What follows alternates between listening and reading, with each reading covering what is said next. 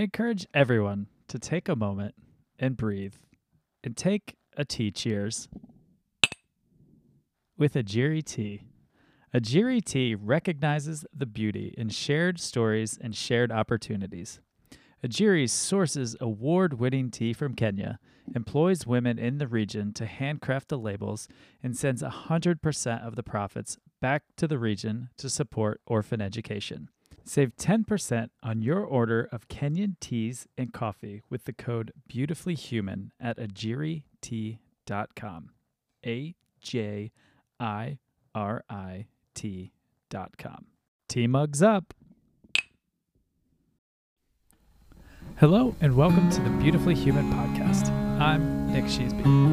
In this podcast, I speak with beautiful humans from all around the world, sharing with you their incredible stories, revealing the power in every human story, to spread love and humanity to a world that is in desperate need of it, to show that we can all connect in beautiful ways, no matter where we come from or what we look like. What you will find out is that we are all beautifully human. Let's all be beautifully human. Hello and welcome to the Beautifully Human podcast. Thank you for tuning in wherever you are in this beautiful world. Today I am hanging out with Katherine Klimitas, and it's a really cool conversation. She has this really powerful message about using the abilities that you have, what you were given, to just go and be and do and live life to the fullest, really. Katherine has brittle bone syndrome, so it's a really eye-opening and informative conversation that I think we can all learn from. I know we can all learn from it. So I will let her tell you more about this. But if you enjoy this podcast, follow us on Instagram at The Beautifully Human Podcast. Follow on Spotify and rate us on there. Rate, review, and subscribe on Apple Podcasts so we can get these conversations out to more people. And as always, enjoy this beautiful conversation. I love to start these off with a very broad and open-ended question and let you take it and run with it and just kind of see where our conversation leads. And I will say, tell me the story of your life. That is broad and open-ended.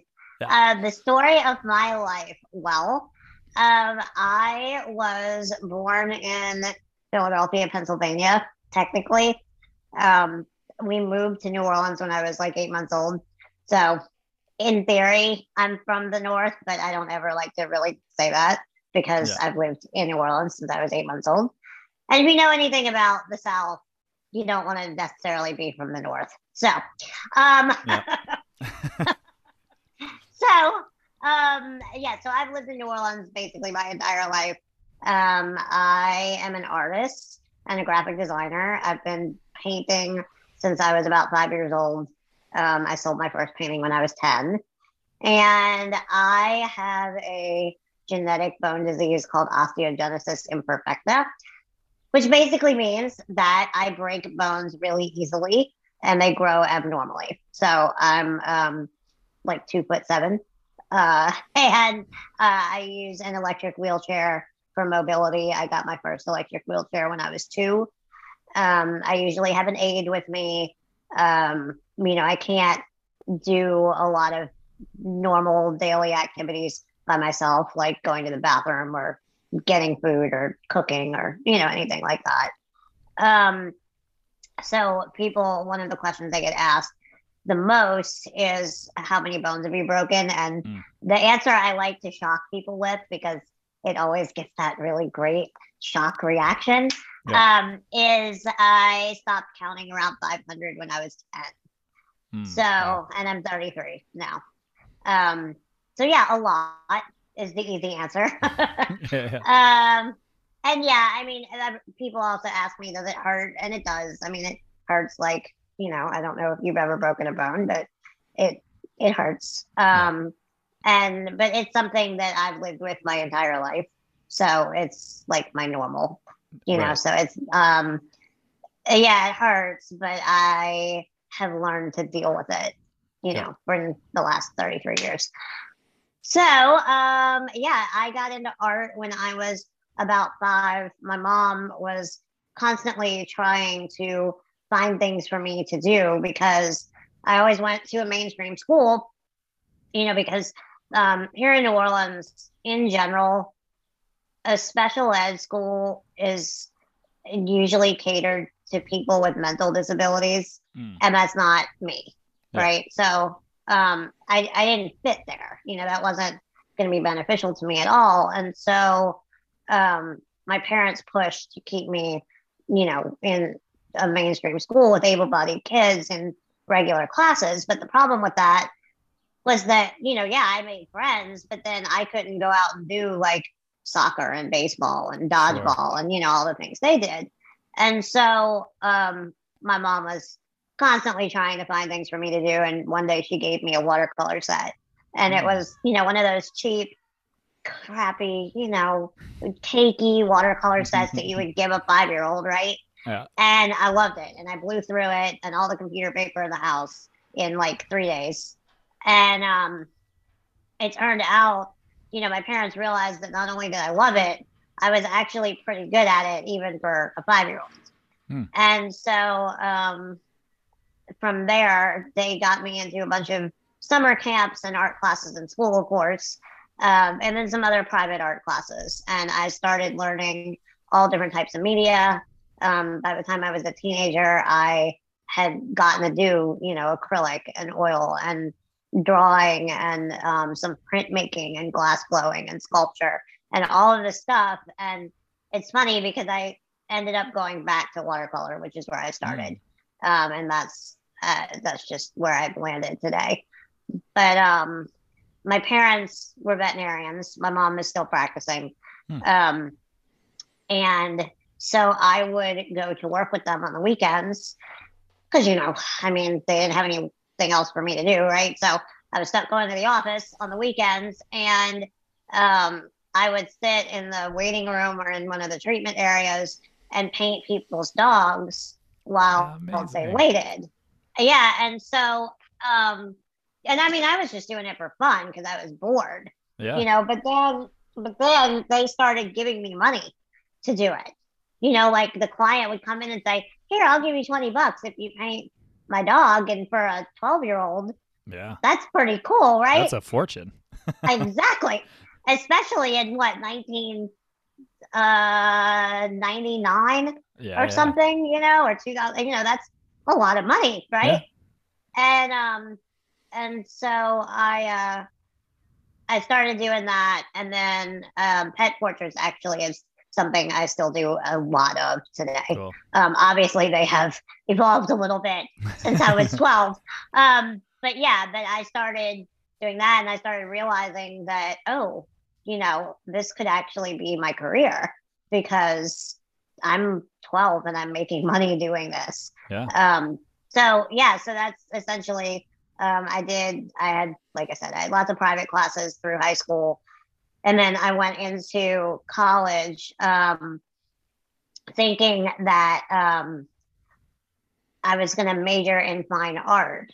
However, I quickly realized that the amount of painting I would have to put out to financially sustain myself was physically not going to happen. Like Sure. there's just no way, right? So the classes you take your freshman year for any art major are basically the same.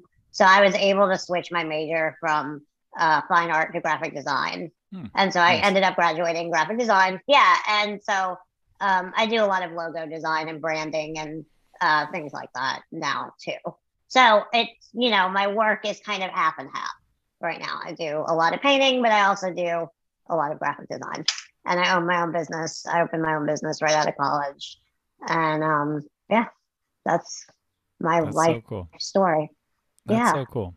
Like what, I guess like for me to break a bone, it takes a good amount of pressure. It takes something pretty drastic for myself to break a bone. Right. Like what would it take to break a bone for you? Oh, if I sneeze in the wrong position, I break a rib. Oh, wow. Yeah, no, it doesn't take Okay. much. It doesn't take much. Yeah. I mean, it takes more than it used to. So there's I don't know if you watch the show. There's a show called The Resident. Mm, I don't know if you've ever heard of the no. show, but anyway, it's on one of the major networks. But the episode last week, and this made a lot of people in the OI community really mad. But the episode last week was about a kid with OI, and um, the the show said, well, this kid is one of the lucky ones because he's gone into remission, Mm, which I mean is a bunch of baloney. They don't go into yeah. remission. What happens is when you hit puberty, the hormones that your body has developed helps your bones not to break as often. Mm, It helps them get a little bit stronger, at least temporarily, until you go into like menopause, sure. until you get older. And so it's not remission. It's just the rate of breakage is a little slower. Sure. Um, when I was really young, before I hit puberty, I would break long bones Mm, often. So long bones meaning my arms, my legs, um, bigger bones. But now it usually takes something for me to do yeah. that.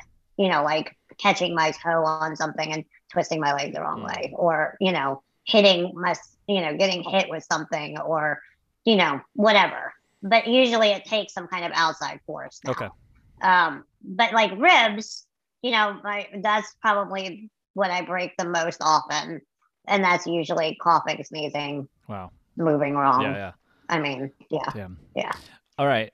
And yeah. so on the opposite side of it, so when you have a break of a bone, what is the healing Mhm. time like? And what is that? How, like, is it different or is it longer?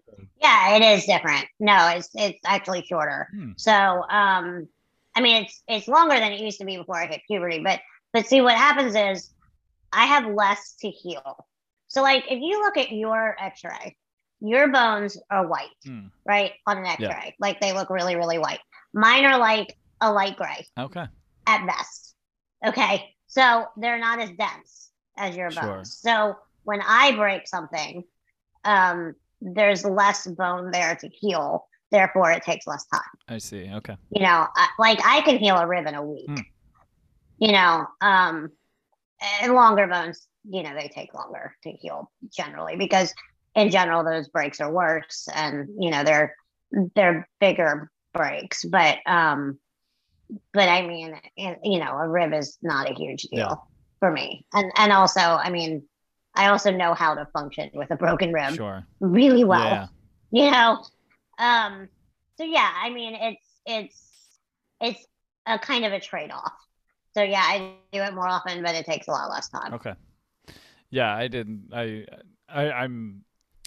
I'm constantly learning about about new disabilities because I work with a company, a nonprofit called We Carry Kevin, and my friend who Mm-hmm. started it has spinal muscular atrophy, and so Mm-hmm. he has these backpacks where anyone that has someone with limited mobility can put their friend or their family member in a backpack and then kind of like take them on a hike Mm-hmm. with them. And so That's we awesome. have I have a ton of interaction with families, and like I think that's been the most eye-opening thing for me because with my privilege of having an able body, I haven't paid attention as much as I should have Mm-hmm. to other non-able-bodied people. I mean, I paid attention to them, but I didn't know specifics about Right. their um their whatever they have. So I guess,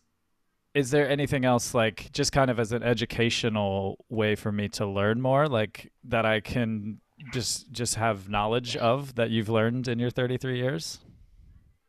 Um, well, I mean, specifically about OI or just in general? Just in general, I mean, like, yeah, I know you kind of briefly touched on it, but like caretakers and just like OI in general, like, I don't know. I mean, Yeah. Just kind of because I imagine I'm kind of in this sphere of learning because I work with We Carry Kevin, so I kind of meet people and hear more and more about these types of things. But just for anybody that's listening that's kind of got any general questions or just kind of wants to know, like, you know, what a day in the life of, or like, you know, just living with that. Yeah. OI is tricky. So there's oifoundation.org. You can always go and like learn a lot of the technical things from there, and the more scientific explanations for, you know, why we are the way we are. OI is tricky though because there are a lot of different severities. Okay. So I'm one of the most severe. They call my type 3, but it's basically the most severe without dying before you're 2. Oh, wow. I mean, yeah, I mean it's the type that is more severe than me. Basically, the babies, fetuses, whatever, the rib cage doesn't form, and so the organs can't form. Sure. I mean that's the short version. Yep. However, on the flip side of that, there are people with type 1 and type 4 a little bit, but type 1 especially, that you wouldn't know they have OI. Okay. Because they can walk. They have maybe broken a couple of bones, you know, right around puberty randomly, and that's the only reason they've been diagnosed. Sure.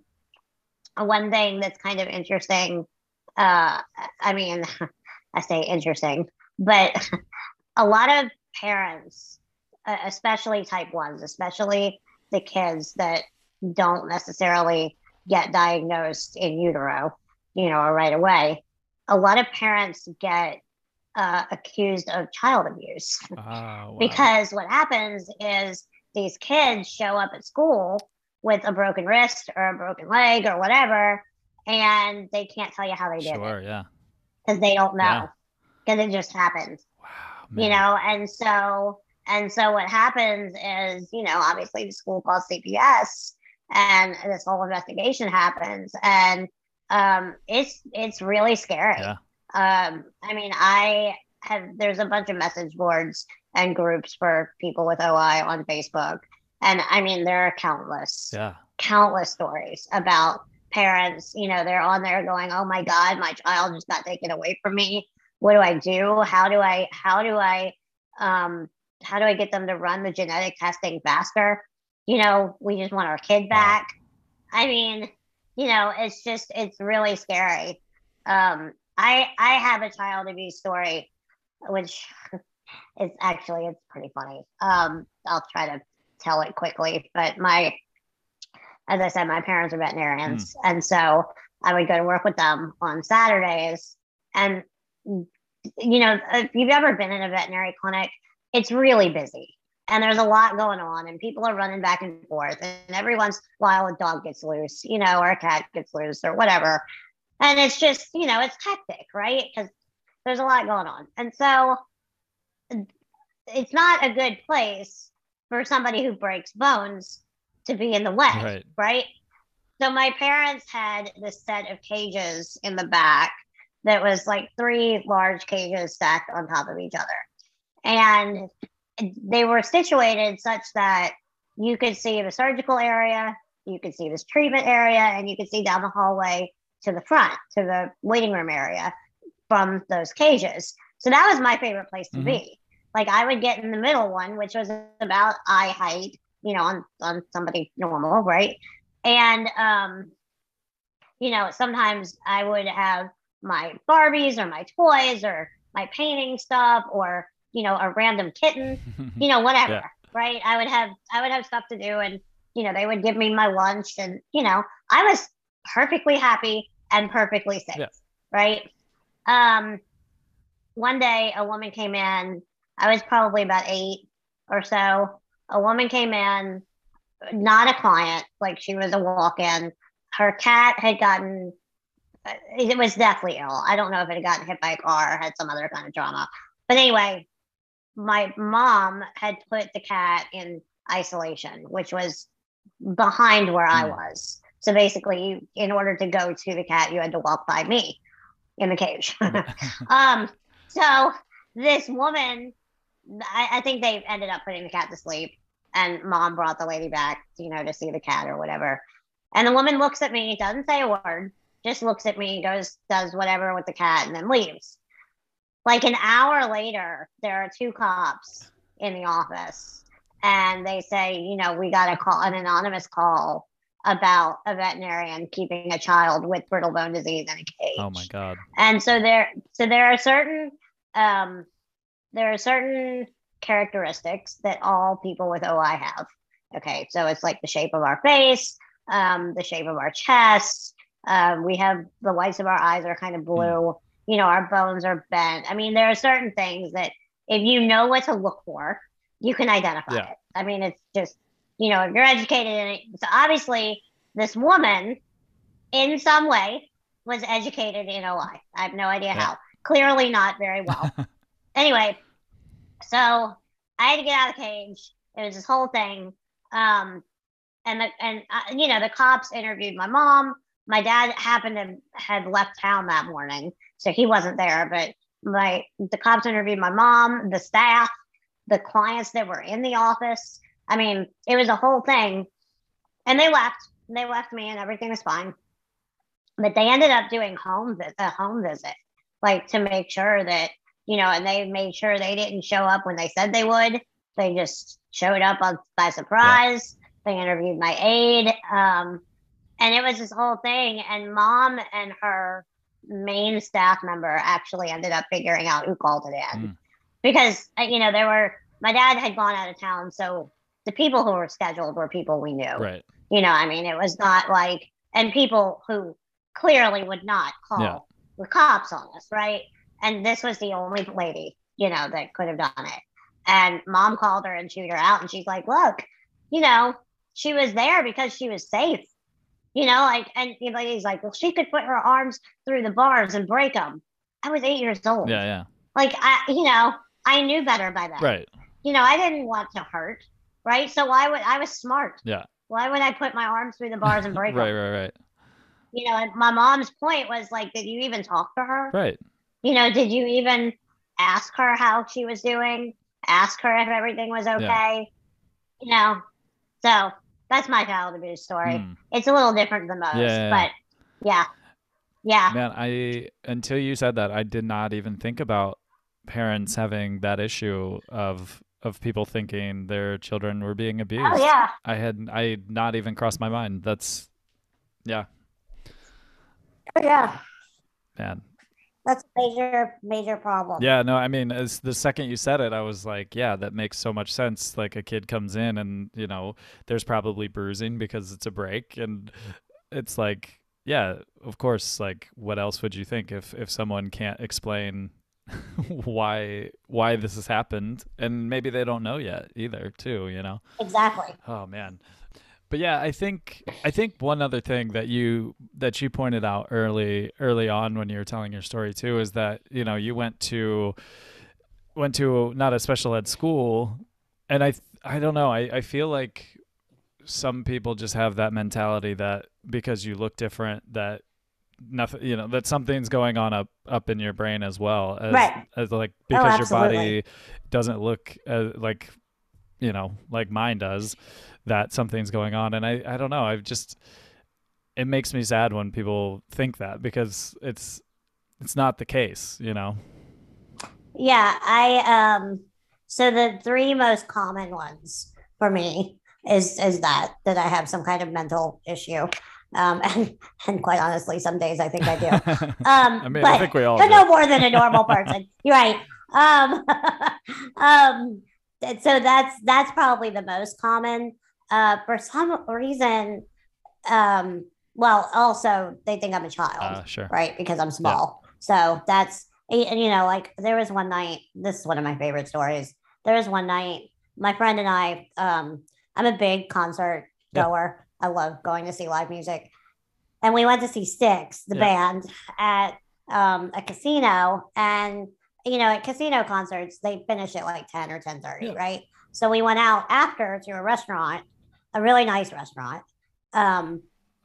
and ordered food, whatever. The server comes up to the table and she looks at me. Now I am like, we just went to a concert. I'm in like a strapless shirt, makeup, Yeah. hair, like the whole thing, right? And she goes, and would you like to order a Shirley Temple? And I was like, yeah, if you add vodka to it, like, I mean, that poor lady, I felt kind of bad afterwards because she was like, oh, I mean, no, I'm so sorry, and I think our drinks ended up being free that night. But yeah, she just assumed, Yeah. and I'm like, okay, first of all, who lets their 3-year-old go out in, a strapless shirt and a full face of makeup, right? To a casino. Yeah. Also, I mean, we're still in a casino. Yeah. But yeah, it was, so I get that a lot. And then I also get like, and it's true, I do have some hearing loss, but I'll have people like yell at me as if I'm deaf. Yeah. And I'm like, okay, wheelchair does not equate to deafness. Yeah. Like I don't understand how they jump to that. But somehow they do. Yeah. The other thing I get a lot, and this drives me absolutely insane. I get the person. So I get two people, and I mean I know this is stereotyping, but they're everywhere. The first one is the nurse or the healthcare worker or the doctor or somehow in the healthcare industry that says, oh, I'm a nurse, so I know all about what you go through. Of course, yeah. Which is ridiculous because not very many people have heard of this disease, especially at my severity. And for a nurse, it's a paragraph in a book. Right. You know, I mean, unless they specialize in orthopedics, it's a paragraph in a book. And then I also get the people who say, oh, my cousin or my brother or my aunt was in a wheelchair. And so I know all about that. I'm like, no, you don't. Right. No, you don't. Yeah.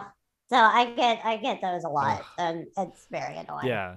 It's so just, I don't know. I think the more I speak with people and the more I'm learning, and like I said, I wasn't good at it. I'm not perfect before now. I don't think I ever will be, but like, I don't know. I just think it's a very broad blanket statement, but especially like for you is like, treat me like I'm human. And if I can't hear you well enough, I'll ask you to speak up, or like I will guide you down the road to make myself comfortable, but like don't automatically come up to me and start screaming at me or all these other things. Like treat me like a human, and then if I can't hear you, I'll ask you. Don't treat me like I won't understand you and speak slower and be like, hi, how are you? It's like, no, I'm fine, you asshole. Like, just speak to me.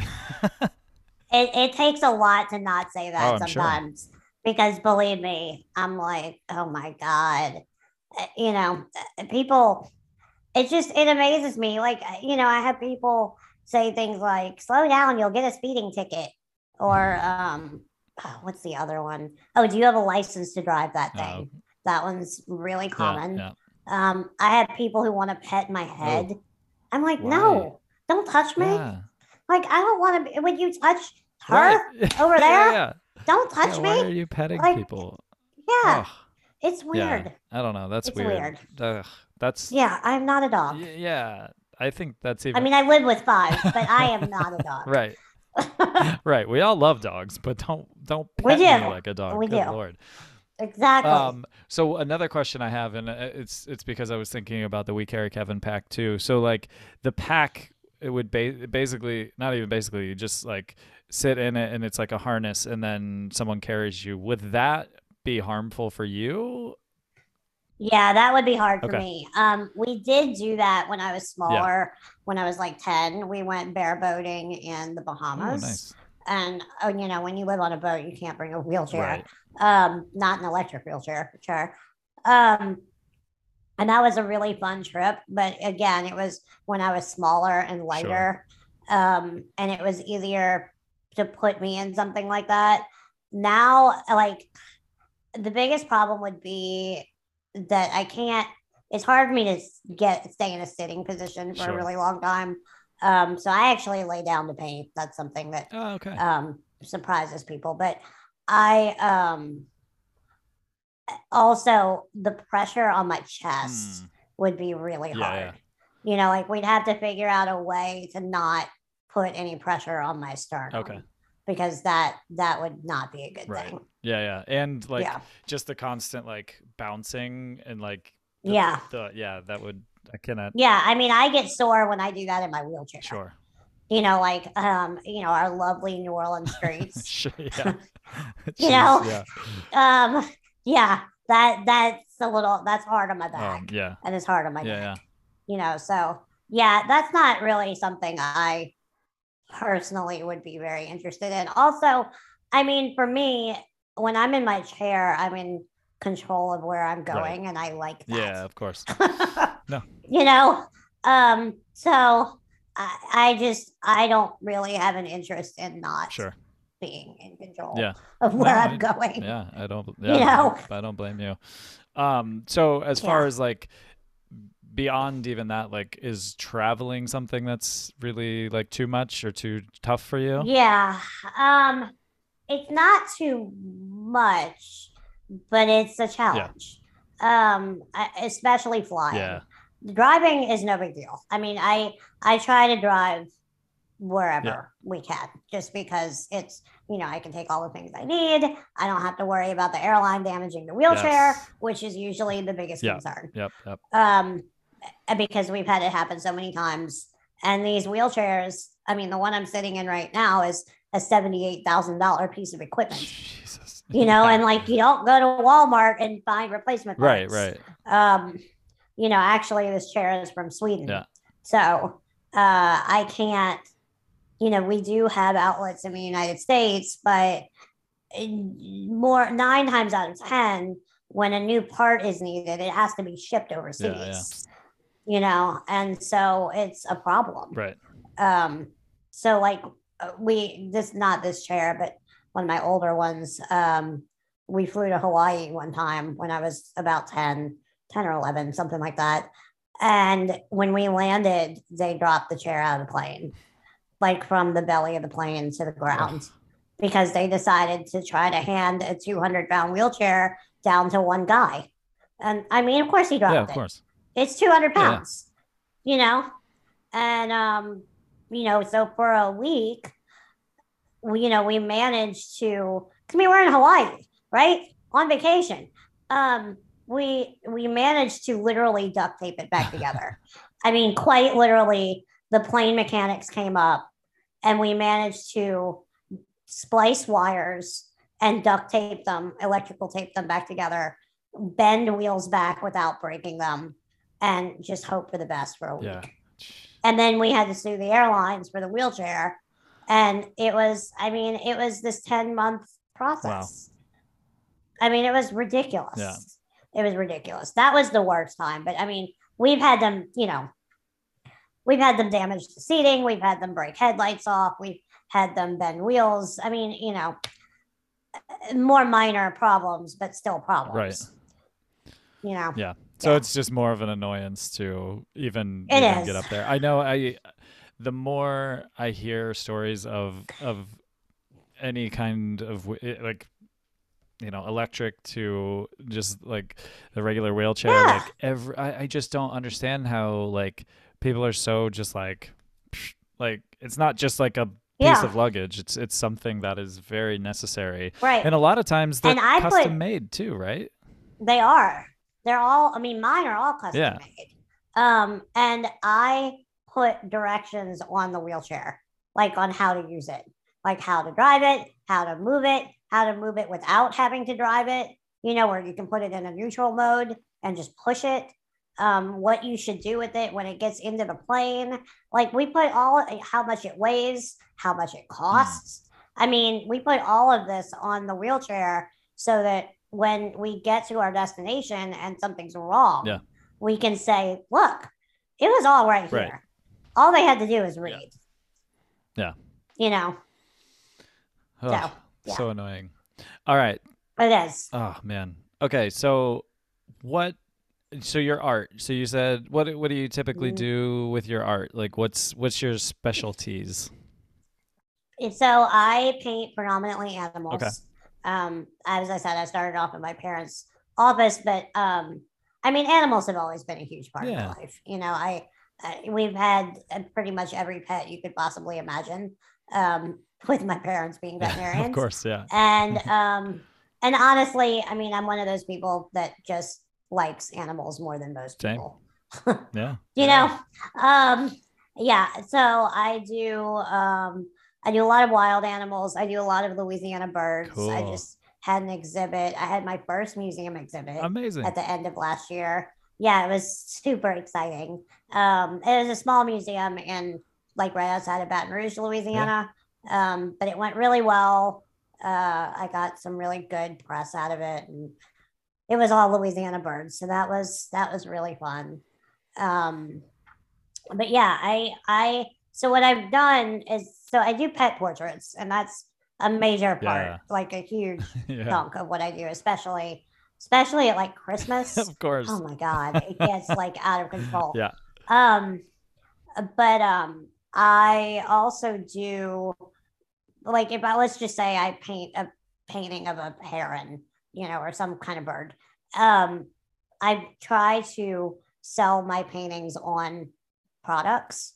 So, like, I'll do a painting and then I'll say, "Oh, that'll look really good on a mug, or that'll Sure. look really good on a blanket, or that'll look good on an ornament." And so, I have an Etsy store Oh, nice. that I have all of my products available Amazing. in. Yeah. So that's good because it it's good for me because I only do the painting once and then I make money on it, right, on these Yeah. Yeah. Yeah. products. But it's good for other people because not everybody can afford to buy an original Sure. painting. I mean, they take time, right? So I have to Of charge for course. them. And I have clients that do, I have collectors Yeah. that do buy my work as originals. But, you know, it's more likely that somebody can afford a $35 blanket Right. rather than a $400 Sure. painting, Yeah. you know. So it allows my art to be in their homes in a different Great. way, a less expensive way. So yeah, it works out for That's so everybody. cool. Um, yeah, yeah, it's All fun. right. Tough question because we're talking Oh, animals. If you had to choose, what would your favorite animal oh, be?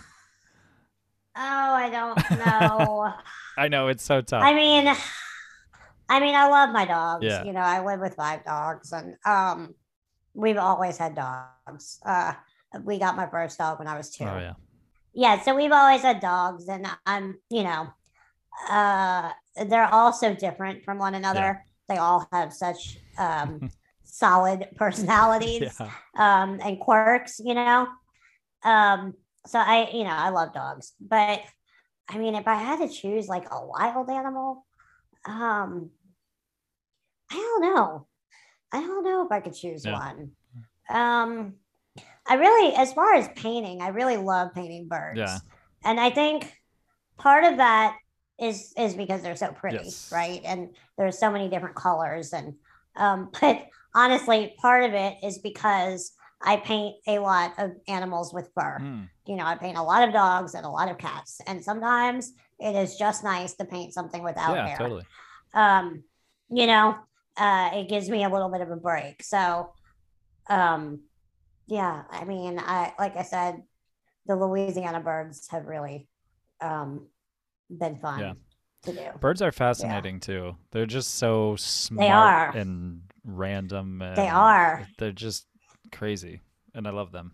They are. We have a family of hawks that lives in our Ooh. neighborhood, and yeah, I know. And we have some small Yeah. dogs, and we're always like, uh, Yeah, okay, yeah. we need to keep an eye on Yeah, that. for sure. You know? Yeah, they're Yeah, savage. I mean, it's nature, so nature is savage, but it yeah. is. I mean, I understand it, but yikes. Yeah. You know? Yeah, no, Yeah. I have friends who live in areas where there's really scary wild birds and they have very small Yeah. dogs, so they have to be like very, very careful as they Yeah, wander. I mean, we know people who that's happened. Oh, Like, a hawk or an eagle has come down and grabbed oh, them. And if the dog had not been on a leash, like, oh. dog would be Yeah. gone. You know? Oh, that's on my Yeah, yeah, I it's know. crazy. I asked that question knowing that that was a very tough answer. I mean, it's hard to It is a come up. very hard It's hard to answer. come up with like any kind of like what's your favorite, but I will tell you this. I will tell you this. When I was young, before I decided art was going to be my thing, and art was going to be my career, I was obsessed with Free Willy. yeah. I mean, like completely and totally obsessed with that movie, one, two, and hmm three. I mean, like all of them. And I loved orphan whales. I mean, like I probably still know everything about them, and that just like they're just really Yeah. beautiful animals, and they move really beautifully, and you know, people. What always bothered me about it is people always called them killer whales, Yeah. right? And they give them a really bad rap, but it's kind of like pit hmm bulls. It's like if you treat them with respect Yeah. and you know how to deal with them, like you don't go around them when they're hungry and you don't you know, then they're actually pretty Yeah. cool. They don't want to eat you all the Right. time, you know? Yeah. Um, and like I said, same with pit bulls. Like if you understand their prey drive and you Yeah. understand like don't tempt them with something small and fuzzy, Right. you're good, Or beat them into right? being a terrible, I mean, Exactly. they're wild Exactly. animals, so if they're pushed and pushed and pushed, they're going to be Exactly. aggressive. That's their nature, Exactly. is to be aggressive. Exactly. So I know I Exactly. feel that way when I see like big game hunters and they're like in these territories and they're like hunting these things, or you see someone and they're like they got attacked by a lion, and I'm like, what the hell were you Yeah. doing near a lion? Yeah. Like, what do you expect? You're Exactly. in their territory.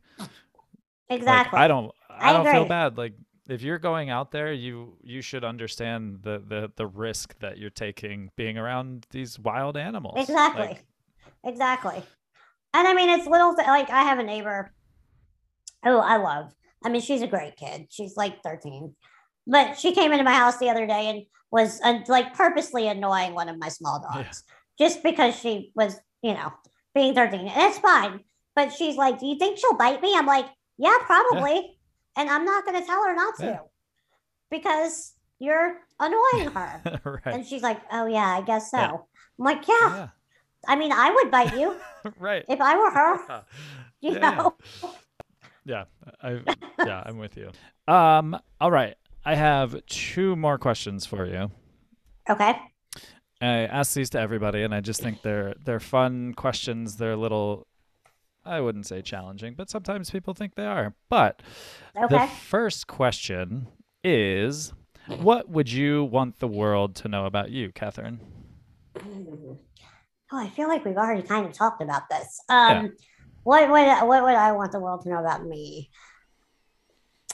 I think so. There's this TV show that it may or may not still be going on, but it was called Little People, Big World, and it was about a family who the parents were little people, and one of the kids was also little, and then two of the kids were not. Two of the kids were born normal, quote unquote normal, and in the introduction of that show, the mom narrates the introduction, and she says something like, "I I just want people to understand that it's not that we can't do it; we just do it differently." And that's not exactly how she says it, but that's what she means. Yeah. And I think that like that has always hit home for me, Mm. because it's not. I mean, there are things I can't do by myself, but I can usually end up at the same goal, the Yeah. same end as most people, Yeah. you know, if that makes sense. No, totally. And Yeah. I think I just think that's a really powerful way to put it. Is like it might not be the same, but like I'll get there in Right. my own way. And I Exactly. think I think that's really powerful coming from you, but that's also just like a really powerful message to anyone in the Yeah. world. Like, we all have Yeah.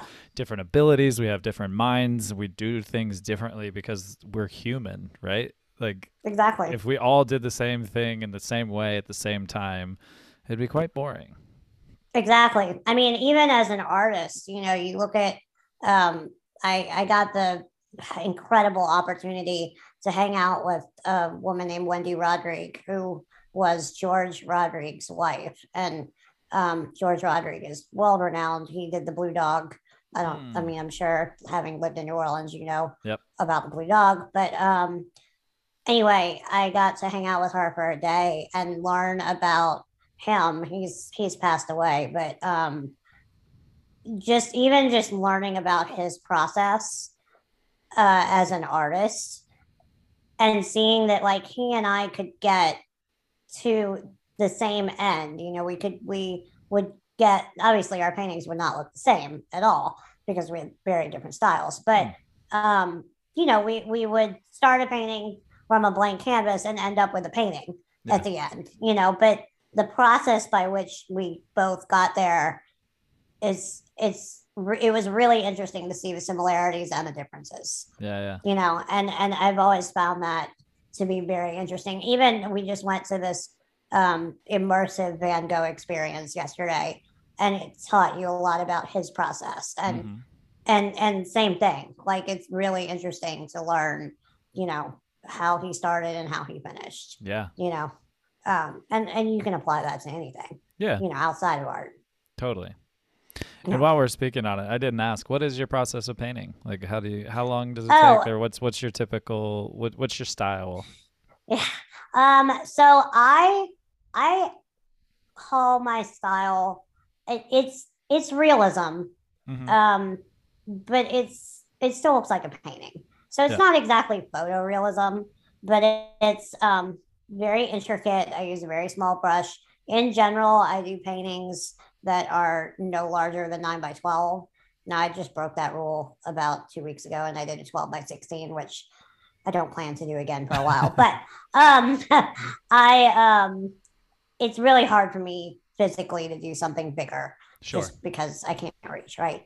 I lay down to paint.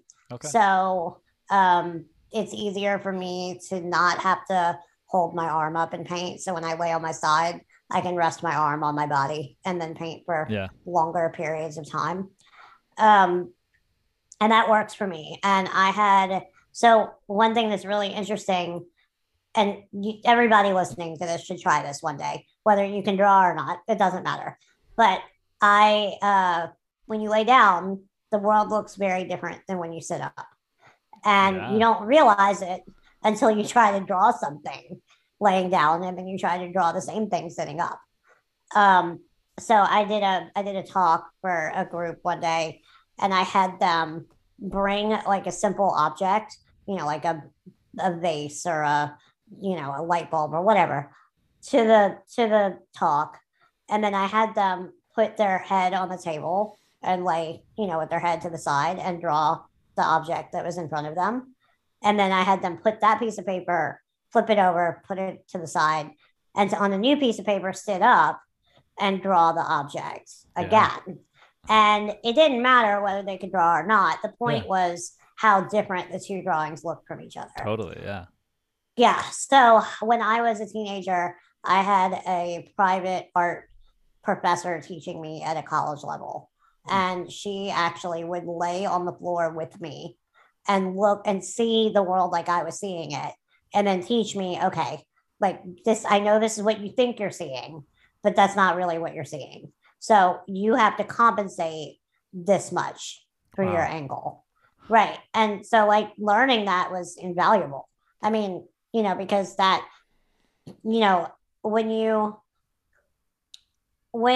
so before that, all of my drawings would be crooked, right? They would be crooked and whimsical, but like whimsical is okay when you're a kid, unless you're purposely trying to be whimsical as a professional. And so there's a certain point where as a professional, you've got to not do that. Unless that's your style and you're purposely, like, how to not be, but you're doing it on purpose. There's a reason. And so that was kind of the turning point when I went from hobby to career, Sure. or hobby to potential career, Yeah. because that's when, I actually learned how to draw. Yeah. Yeah. That's So amazing. yeah, most of my paintings, they start with a really basic drawing and then I do paint. I Okay. mean, that's, yeah. I Yeah. use a really small brush. People ask me how I get so much detail in my paintings, and it's literally a brush with like 5 hairs. Oh, wow. So yeah, and I go through them really fast because they wear out. So Yeah. like that, my biggest purchase on Black Friday this year was 20 brushes Yeah. because they were on super sale. I was Perfect. so excited. Yeah. Yeah. Amazing. Yeah, I love it. I know. So good. All right. So, my last question for you is, if you had the ear of every single person in the whole world, what would you say to them? um, the ear of every single person in the world. What would I say to them?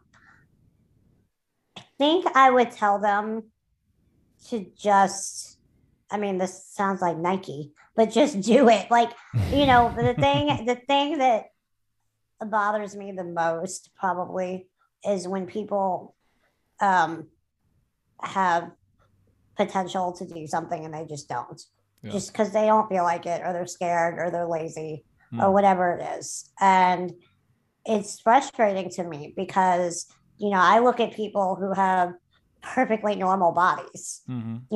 They don't have pain every day. They don't have to figure out how to live in a world that's not conducive to them. Um, and they just don't do anything. They Mm-hmm. just sit inside, they play video games, and they don't do anything. Yeah. Or they don't play video games, whatever. Um, and that's really frustrating, because I do a lot Mm-hmm. and I do it with extra challenges, Yeah. and so it annoys me. We had a friend who I mean, she's for lots of reasons is no longer a friend, but um, perfect, like incredibly smart, brilliant. I mean, this woman was a stockbroker on Wall Street. Mm. I mean, incredibly smart, and she just stopped.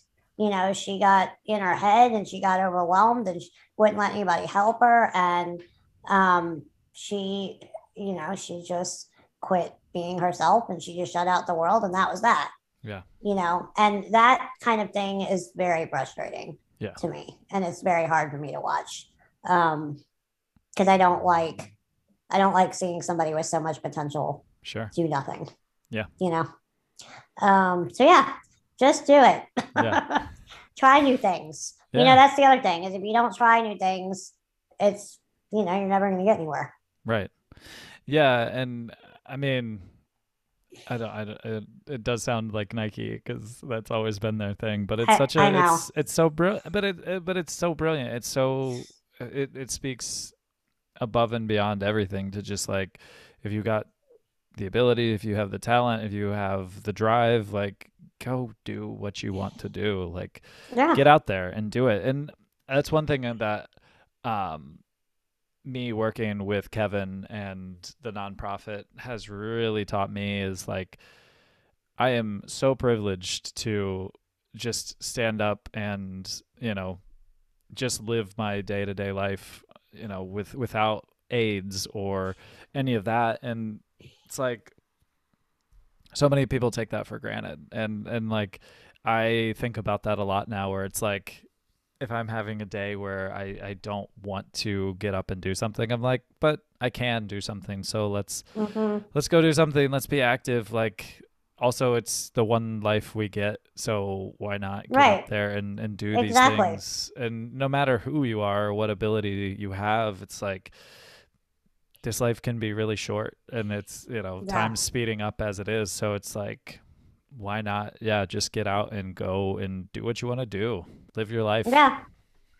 Yeah. And I mean, people, and I mean, I do this too. You worry about money, and you worry about having enough money, right, to do the things you want to do. Yeah. And I found, like, if you work really hard and you do what you love, it works out eventually. Yeah. And I'm not saying it works out immediately. I mean, I've had my business for almost 11 years, and well, actually, I just passed 11 years.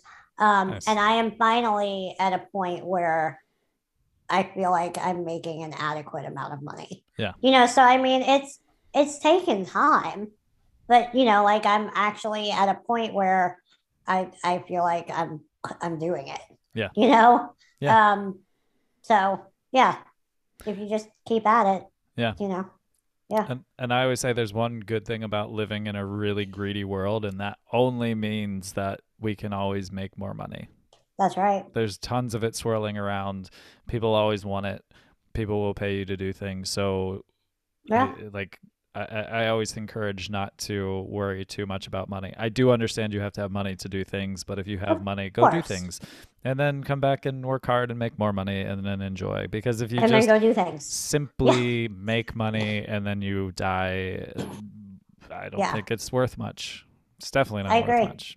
Like I agree. I had a close call with death almost 4 years ago now, and had I had 1 billion or 20 billion or whatever, the richest person in the world, if I was the richest person in the world, the second I pass away, that does nothing more It for doesn't me. matter. Or if I had Right. 1 penny in my pocket, doesn't matter either spectrum you're on.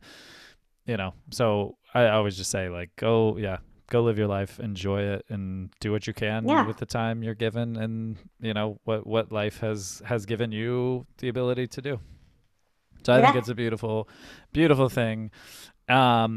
Last thing, where can people find your art? Where can they check you out and follow along with your journey? Yes. So my website is the best place to go. Is KAK, which are my initials, Art Nola, which is New Orleans, Louisiana. But so cacartnola.com. And from there, I'm also on Facebook and I'm on Instagram as cacartnola. I am technically on LinkedIn. I'm not as good about updating it, but I am technically on LinkedIn.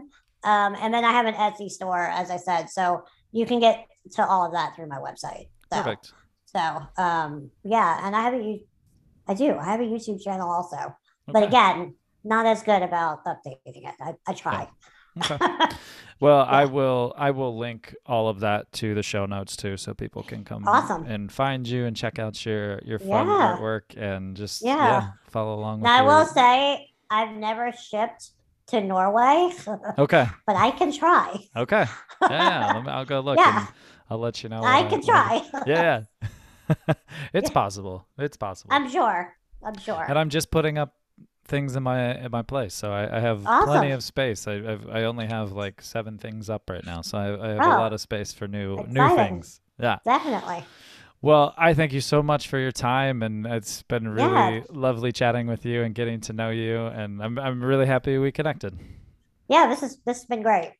Awesome. Well, I hope you have a beautiful rest of your day, and Thank you. yeah, thank you again. All right. See you.